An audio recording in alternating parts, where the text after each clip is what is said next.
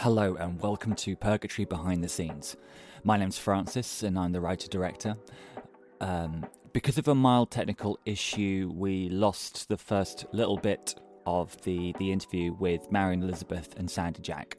So we're going to cut into Sandy talking about what he gained from playing Sam. It was just kind of right up my street, really. It was kind of like the characters were quite relatable and it just sounded a lot of fun. And we were in lockdown at the time, so and I had this microphone, and I'd done like Gravy for the Brain quite a few years back. And I really just wanted to get my teeth stuck into it because it was kind of, especially the like Sam's sort of comedy influence in that, and that was something I was always interested in. So that for me, that was kind of what drew me in, like all that sort of stuff. And a very interesting thing happened when you put your audition through, because like initially both of your characters were completely unlikable in the first draft of the script. I was like, I gotta kill these two off.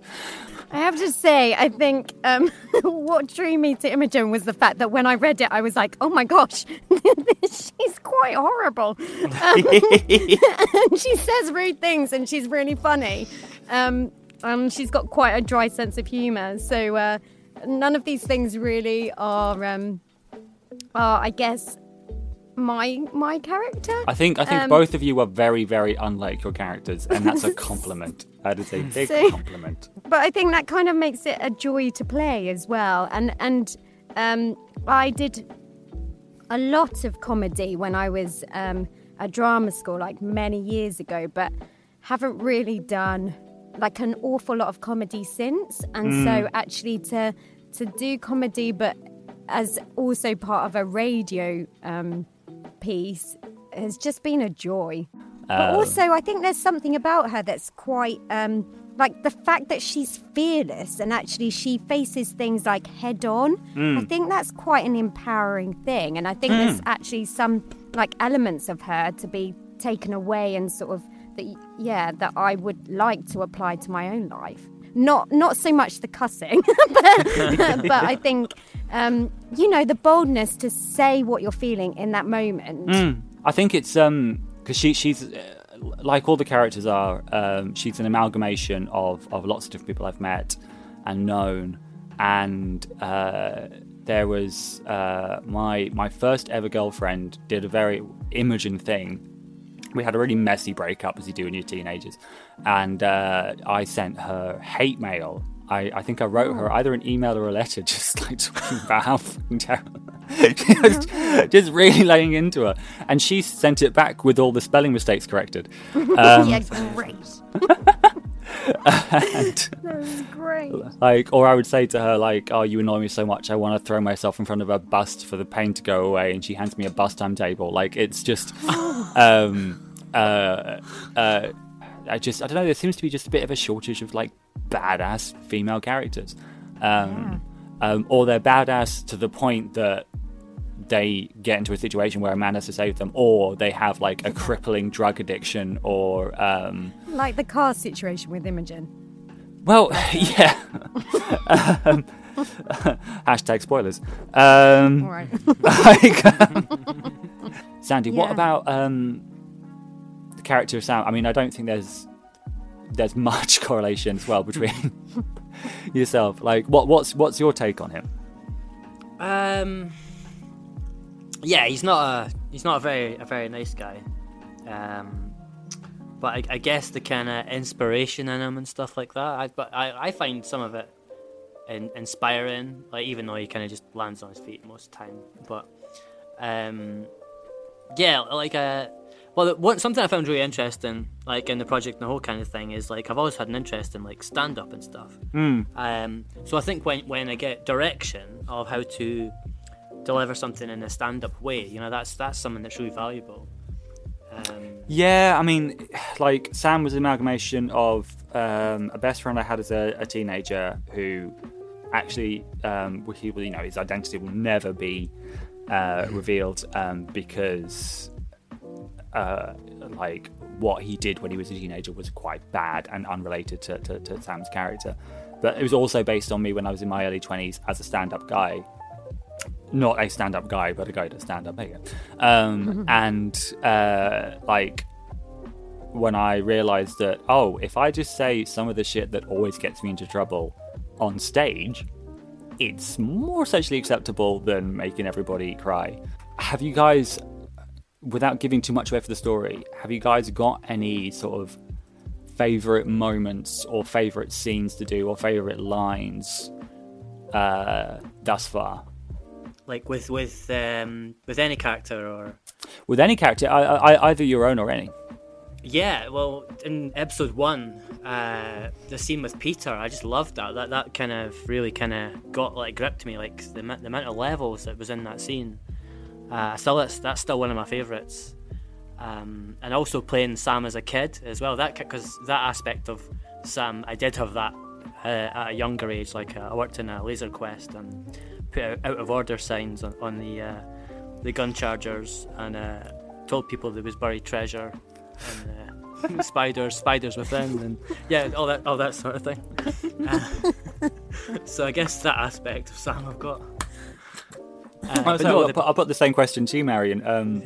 Is there any similarities between Imogen as a teenager and yourself? And myself, no. I don't think so. I think Imogen went from obviously being extremely popular to then sort of being ostracised. But I wasn't ostracised, but I was never popular. So I can't really relate to her in that sense, I'm afraid. I think my favourite scene was a scene that where Imogen and Sam were having like an absolute row and a mare at each other, and then ended the scene by saying that they were the best couple ever. Oh yeah, which is again a spoiler, but it was really cute. Well, I think it's not so much a spoiler. I think, to be honest, what happens in the show is pretty much mapped out in episode 1 for the whole season. But I really like that scene. This is going to be in episode 4, because there was a danger of it being like the trope of the man-child with the long-suffering wife, which has been overdone, and actually. It's because they share quite a lot of similar values, and instead of saying like, oh, I love you and I love you too, and kind of falling down that road, it's like, no, we're just the best couple ever. Like there's no couple better than us. Like Casablanca needs shit. Like we're better than that. I agree. I think it's really sweet too, and I think the fact that we even put a high five in afterwards. I had this. I don't know whether we'll put it in later on in the season. There was an idea floating for Imogen and Sam for a night being wing man and woman to Peter. And it starts off innocent, and they're trying to sort of give him some advice, and then suddenly they go, hold on a second here, we have a golden opportunity. I bet you can't make Peter do this. Well, I bet you can't make Peter do this.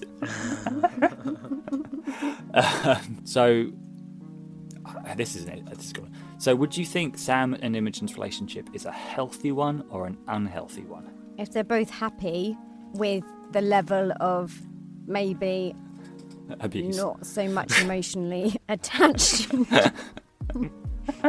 to each other, then that's great. I don't know. It's hard to tell.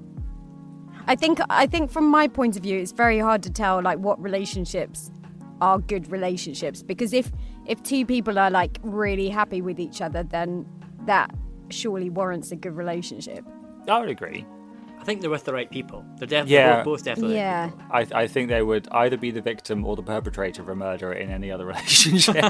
Yeah, precisely. Like, it would just be, actually, I'll ask this. So, have you guys? I feel like they're a good couple, but probably they should go through marriage counselling. Yeah. See a therapist, maybe and have a book written about them, rather than quip about it.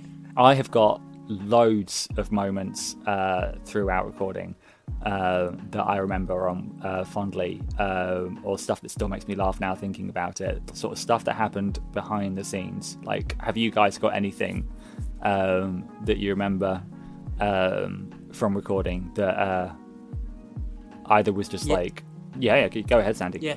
So, well, one of mine made me laugh was Siobhan, who does like about 1 million characters. The Sinead, yes. Sinead, when she kept going Scottish from Irish. Every time I spoke, she was like imitating my voice. It was Louisa every time. It was the scene in episode 3 in the past where it's Miss Joy, Sam, and Sinead, and Louisa was error 404ing constantly. Every time Sandy spoke, because obviously Sandy's Scottish and she was doing an Irish accent, and then it just migrated into Scottish quite quickly. What about you, Marian?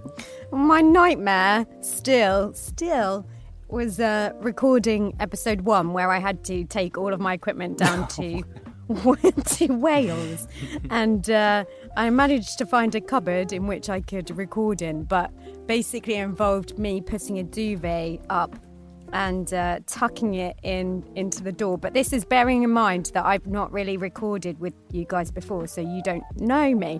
So I was like trying to make out that I was being really professional. And every so often the duvet would fall on my head, the light would go out, then I'd bang the light, and then all you guys could hear was me shouting swear words for ages. And then the internet. I just thought you were getting into character. And it was so stressful. It was so stressful. Well, I think that's. I remember because it's funny to look at it now from back then. But I listened. I've still got the copy of the first table read, and we all were trying to be so well behaved, including me, because we had this kind of ongoing theme of like none of us know really what we're doing, but we're kind of winging it, I mean, to be honest, Marian, if you, as a spin-off, we could just have Marian in cupboards around the UK as a UK tour. Laughing and then swearing and then laughing and then hitting things. Yeah, we could just film it like The Cube. You don't even have to be in different places. We just have the same cupboard. We just have different lighting in it.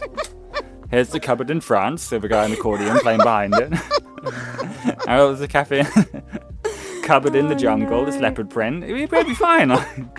That's kind of my favourite as well. Like, just everyone's kind of different. Everything we're trying to record, and there's always different noises. Oh yeah, from... the half hour before we all start recording, when everyone tries to figure out how to use their computers. Like, yeah.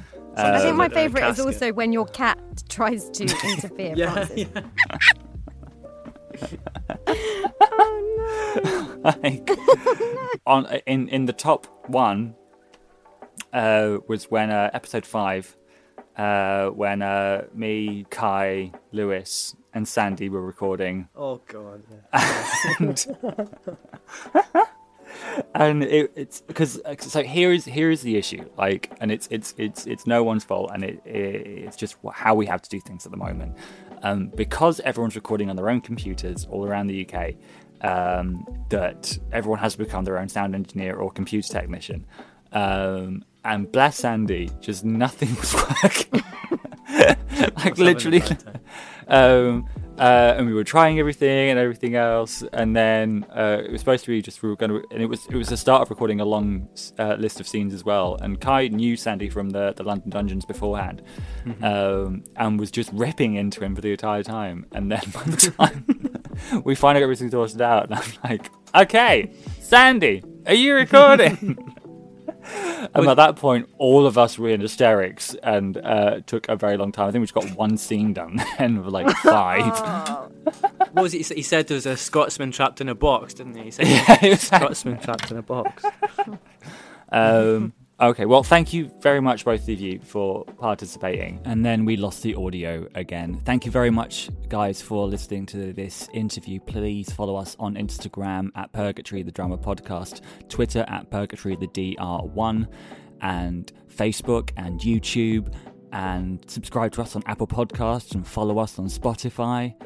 This Friday coming, you'll be listening to episode 2. Take care.